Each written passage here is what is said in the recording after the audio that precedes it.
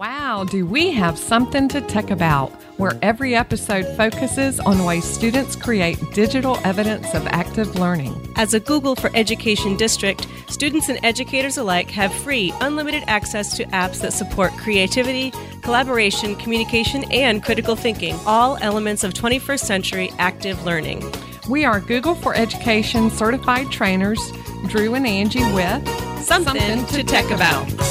Hi, everyone. Welcome to another episode of Something to Tech About. I'm Angie, and I have Drew here. I would like to say in the studio, but of course, we're still recording from who knows where in Savannah, Georgia, somewhere.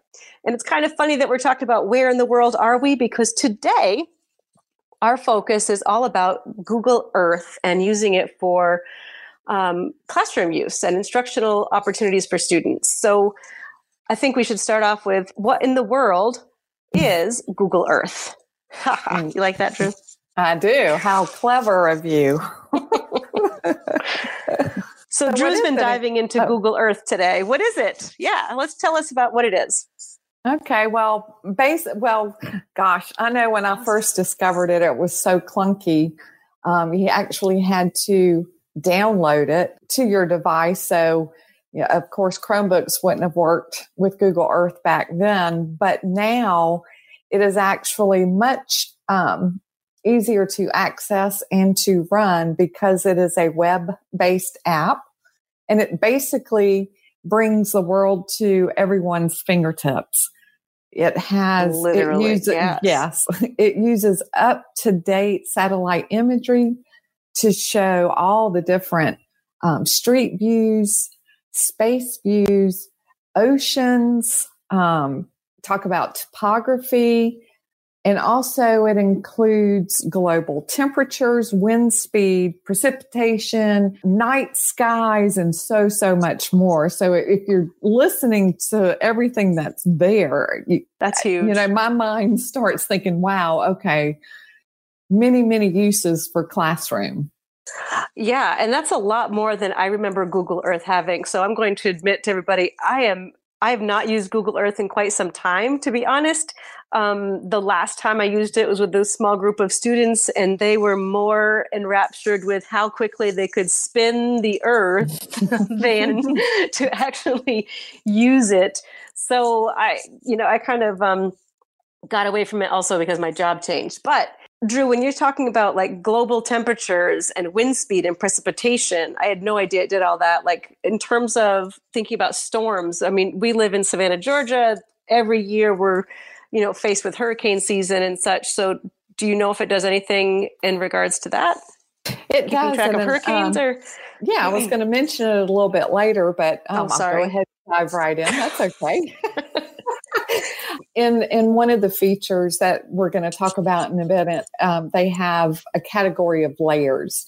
So you can actually track hurricanes and tropical storms as they are happening. So basically what happens is you have the Earth, and then they do these layers. Mm-hmm. So they take the imagery and layer it over the Earth so that you can see the hurricanes and or the tropical storms as they're happening. So that's what they mean by layers. Same thing with Google My Maps. Mm-hmm. Yeah. Mm-hmm. So different layers of things that you can change. You can change the way you're viewing the world depending on which layer is on top of it. Exactly. So that really changes. Like I'm sorry, I'm kind of stuck on this whole idea of hurricane and things because I know it's that time of year. We'll get back to the other things, but there are so many kids and teachers really that work on hurricane tracking in this time of year. And I'm thinking about like the students who've got their graph paper out and they're plotting the courses along as they go. And now that we're all remote, this would just be a really interesting way to keep kids engaged on, you almost sort of feel like you're an actual weather person or a weather scientist because it seems like you're really using the tools and not just I'm the kid with the ruler and Yeah. And I think that's one of the good pluses of Google Earth is that data that they're collecting, it becomes, can be visualized in new and in engaging ways. And that's one way. If they're tracking the hurricane, they can leave it up on their open in one tab and check in every now and then to see the movement and so forth and collect the data on that. So yeah, it makes it really connects to the real world. It sure does. So one of the things we were going to talk about was why would we want to use Google Earth? Because like I mentioned before, I had this fun group of students who really like to just spin the globe. So why would we want, why would I want to put myself back into that situation? But one of the first things that we were thinking about is that it really does put you in the learning experience. So if you use that hurricane tracker piece, it's not just this abstract thing that I'm bringing in from a news report and then I'm applying it to my piece of paper. I'm actually looking at the live data as it's happening. Exactly. And not just the hurricanes, but there's all sorts. Right. Pretty much anywhere you want to go, you are in the tropical rainforest. You are in the ocean. You are on top of the mountain. On the streets of New York or Paris or pick any city. Exactly. Yeah, it's definitely, it's an experience as if you were there. And right now, since most of us can't travel due to the pandemic, this would be one way to sort of imitate that and still get that experience, that immersion experience. Yeah.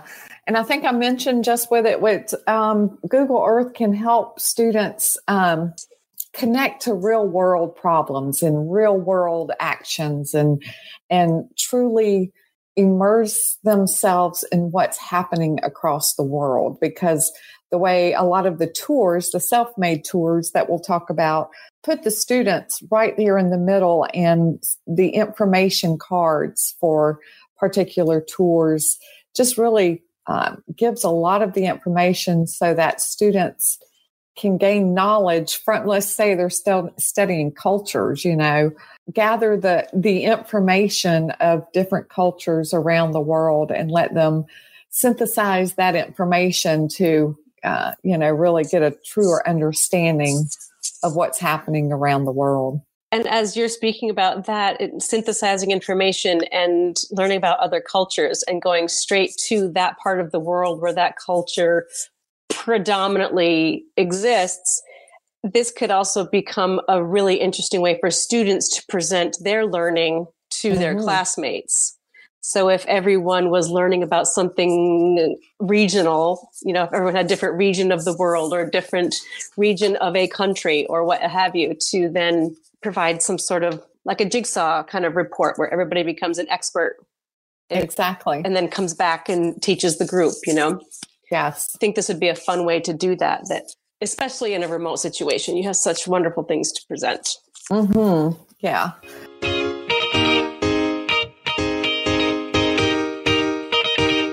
Be our guest. Join in our conversation on a future episode and share your favorite resources, strategies, and even student projects.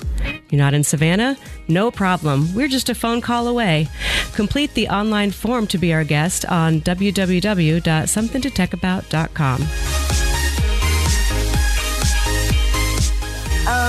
Some other things, I think it promotes all of the 4 C's, critical thinking included. And then one of the ISTE standards, I forget what number it is, but creative communicators. And still, that's another 4C, one of the 4 C's. Yeah. Creativity and being able to communicate. So I think Google Earth covers everything. It just limited by what you want to do. That's it. Any other reasons, Angie, that you want to touch on, or? Not in terms of why would we use it, but I think it would be a nice opportunity to sort of try if we could get our audience to sort of envision your computer screen, and we can talk through some of the features that might be helpful. Right? Is that? Yeah. One of the easiest ways, for not only the educators, but to get our students comfortable with it also. It's very user-friendly. You go in, it opens up on the surface area, just surface-wise. There's a toolbar on the left, and then your navigation tools are in the bottom right-hand corner. So one of the easier ways to navigate or explore Google Earth is to do it together the first time. What a great way to use remotely, to share your screen. And it would be an introduction for demonstrating, the features within Google Earth so that when students, so that when you start using Google Earth regularly in your classroom, they'll have a full understanding of how to navigate. Yes. So when you're saying in the lower right-hand corner, there's a small version of the world, and then you can see these other, there's a compass and a 3D option, and then this little person who's the street view. I call him the street view dude. He may have another name. And then we have the opportunity to fly to a location. So you're saying use those pieces with your class before assigning them something to do. Exactly. And basically the street view does just that. When you type in a location, on the map that shows up, there'll be some blue highlighted areas. And if you click on any of those areas on Google Earth, those will be your street view. So if you land on a street in Paris, you can actually, walk down the street and move around and see all around you, basically a 360-degree view. And then also Google Earth, depending on where you are, I believe New York and probably places in Europe and some other places, you can actually go inside the buildings. And I've explore. heard that. Yes, you can go inside. So I picked a really foreign place to research. I chose Savannah, Georgia, as you were speaking. And I pulled my little street dude out because I kind of wanted to see too, how up to date might it be? And it's pretty timely, I have to say. Like, I'm just goofing around and looking at some of the buildings and such that I know are there now. And it's very up to date. Now, if you're in a remote situation, I don't mean like remote learning. I mean, like if you live in a remote area, very rural, I wonder how up to date it is. I don't want to imply that. I'm not sure. I'm not sure if these are mostly satellite images. Obviously the street view is probably from the little Google Street View dude, the guy, sorry, Zach, you'll have to cut that out. Obviously the Street View dude is looking at images that are created from the car that we sometimes see driving through the cities and such. Exactly. So and maybe, a couple of ideas to do it with your class, to explore with your class, is to maybe search for your school. Type in the address of your school, have, maybe on Street View, but then maybe just from the satellite view, I guess, in 3D. And they probably haven't seen the roof of their school before. Exactly. They're so used to seeing Street View anyway. Yes. But to look above it, and then, to take that further, you could actually, for math, have students measure the and compare the sizes of the different roofs in the area. The roof covering the lunchroom area, the roof covering the classrooms, or the house next door. So there you can put your math in. Oh, that's a great idea. And if you didn't know, there's a little ruler tool in Google Earth. So it wouldn't be that you're even having to make up some sort of measurement. What's it called when kids make up their own measurement units? You wouldn't have to make up your own measurement unit of it's 3 fingers wide or it's 2 fingers wide. There's a device, there's a tool right there in there for you. Inventive measurement, right. Thank you. Which wouldn't be bad either for the littles, Right, it's still a comparison. Yeah, absolutely. Yeah, that's true. And another, especially if you're teaching remotely, get that chat box in the, open the chat box. Oh, we love the chat box. Yep.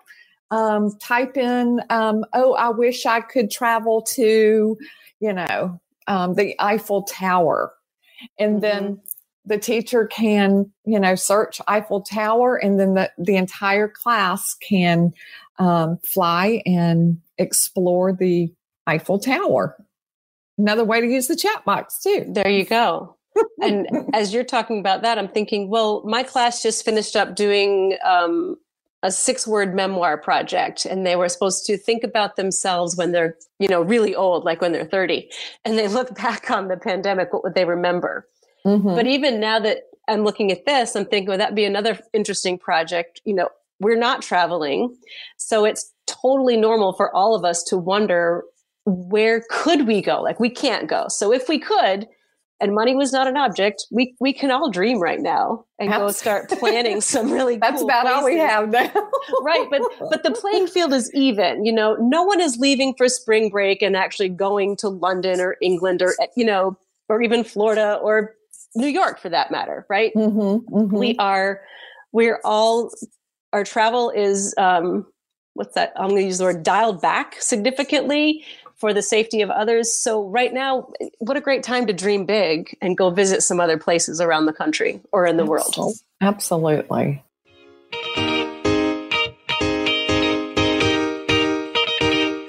Looking for professional development? Drew and Angie are available. We provide a resource-loaded PD event and would love to visit. Visit our website for more information at somethingtotechAbout.com.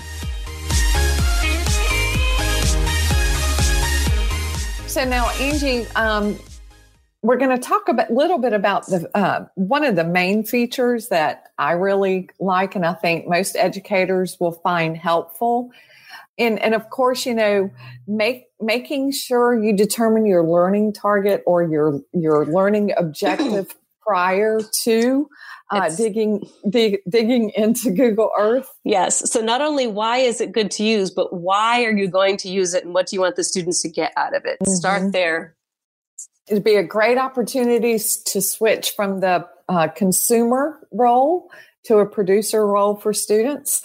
But Google Voyager these are our self-made tours that are there for the taking. And if you go to the Google for Education, Google Earth site, and we'll have that link in our blog, you will find all the Voyager tours available. And many of them are either no planning to low planning on the side of the educator.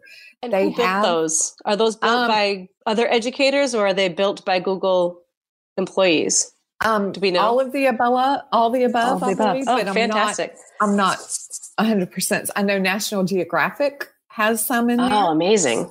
Yeah. So, but if you're on the Google for Education, Google Earth site, you can find the classroom activities there for some of those tours, lesson plans for those tours. Some of them come with quizzes. So Voyager is a collection of interactive tours and quizzes that are ready for the taking. And I think you'll find something to fit any area, any content area. How about learning levels? Because I haven't social looked at Voyager studies. Much. Yeah, I think they're recommended there. Can't say for sure because that wasn't one thing I really checked out. But I think all of them, even for the littles, the teacher could run it. Yeah. My favorite, and I think the littles would enjoy this as well as the older because you could talk about landforms. It's the tour reading the ABCs from space. So what's happened is that NASA and has taken their satellite imagery and then also with the astronaut photography, mm-hmm. they have put together a tour that highlights landforms that actually form letters of the alphabet. That's fantastic. And they're all from space. It's really, really quite amazing. So imagine little ones, going through there and trying to find where the actual letter is in a landform. So, that's fantastic. So people would find that under the Voyager tab. I'm looking at that on my screen right now, and it makes mm-hmm. me feel like I am the navigator of a ship. It's this giant ship's wheel. You can't miss it, everybody. There are so many amazing things waiting for you in that Voyager session. Mm-hmm. And I think, what are the categories, Angie? They have nature, games, And although that may, games sound fun and everything, but there is a learning piece in there as well, mostly geography. But I think we came across one just because we're recording this right before Halloween. There's a spooky site. Yes, there's a spooky game. There are lots of nature. There's different layers. So the Voyager will go through different layers. There's a street view, culture, travel, and education section of Voyager. And of course, just like any other website, there are several that are featured at the top. So that would probably change. I'm going to go with seasonally, regularly. I don't know, every once in a while.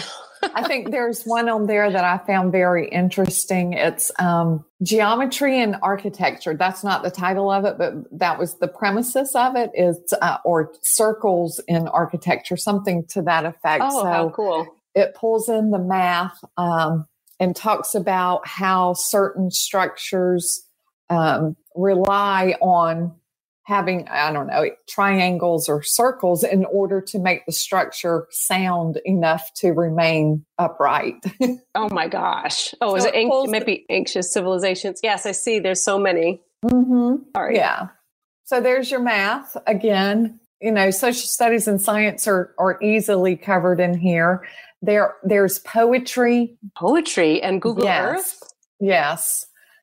So lots and lots of topics. And believe me, you can go in and get lost in the rabbit hole. But it's great to explore and get your students in there exploring. Oh, I'm clicking on all the buttons right now and my jaw is just dropping. Okay, here we go. Geometry of sustainable agriculture. Architecture, not agriculture. The geometry of sustainable architecture. It's under the education tab under Voyager and Google Earth. Yeah, and I think there's a fairy tale tour. And again, these are all pre-made. Yes. Most have resources with them, whether it's a class activity, maybe a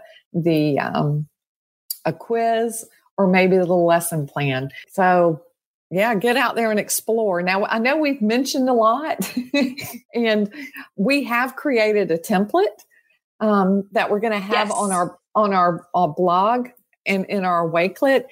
And basically, it's kind of a introduction to Google Earth. It takes the students to different destinations, and then has some questions. And that template's going to be totally editable to make it yours. You can use as is for sure.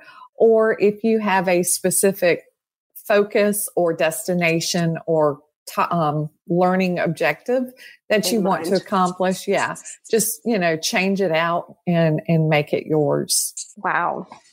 Well, I feel like at this point I need to say, well, Drew, thanks for joining us today on Something to Tech About, because you clearly researched Google Earth much more deeply than I had. And so if you have questions about Google Earth, you can email us somethingtotechabout@gmail.com, and Drew will respond to your email about that. Stop.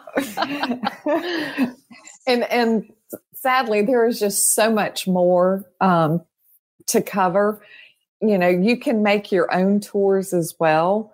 And we played with that a little bit before. I had created an elapsed time project using a KML file, but then we found out, we can create it in Google Drive, which if you're a Google for Education district or school, that would be easier. You don't have to worry about the KML files. You just actually open it from your Google Drive, and boom, you're in your project. So, check that out. We may have an upcoming episode on how to create your own, or Angie, our video queen, may create a video on how to do that. Who knows? Oh, maybe I will, because I'm now all excited about it. And of course, I want my students to appreciate all that is here. So I smell a lesson plan coming your way. There you go. Be sure to post it on the blog, Angie. I will. Yeah.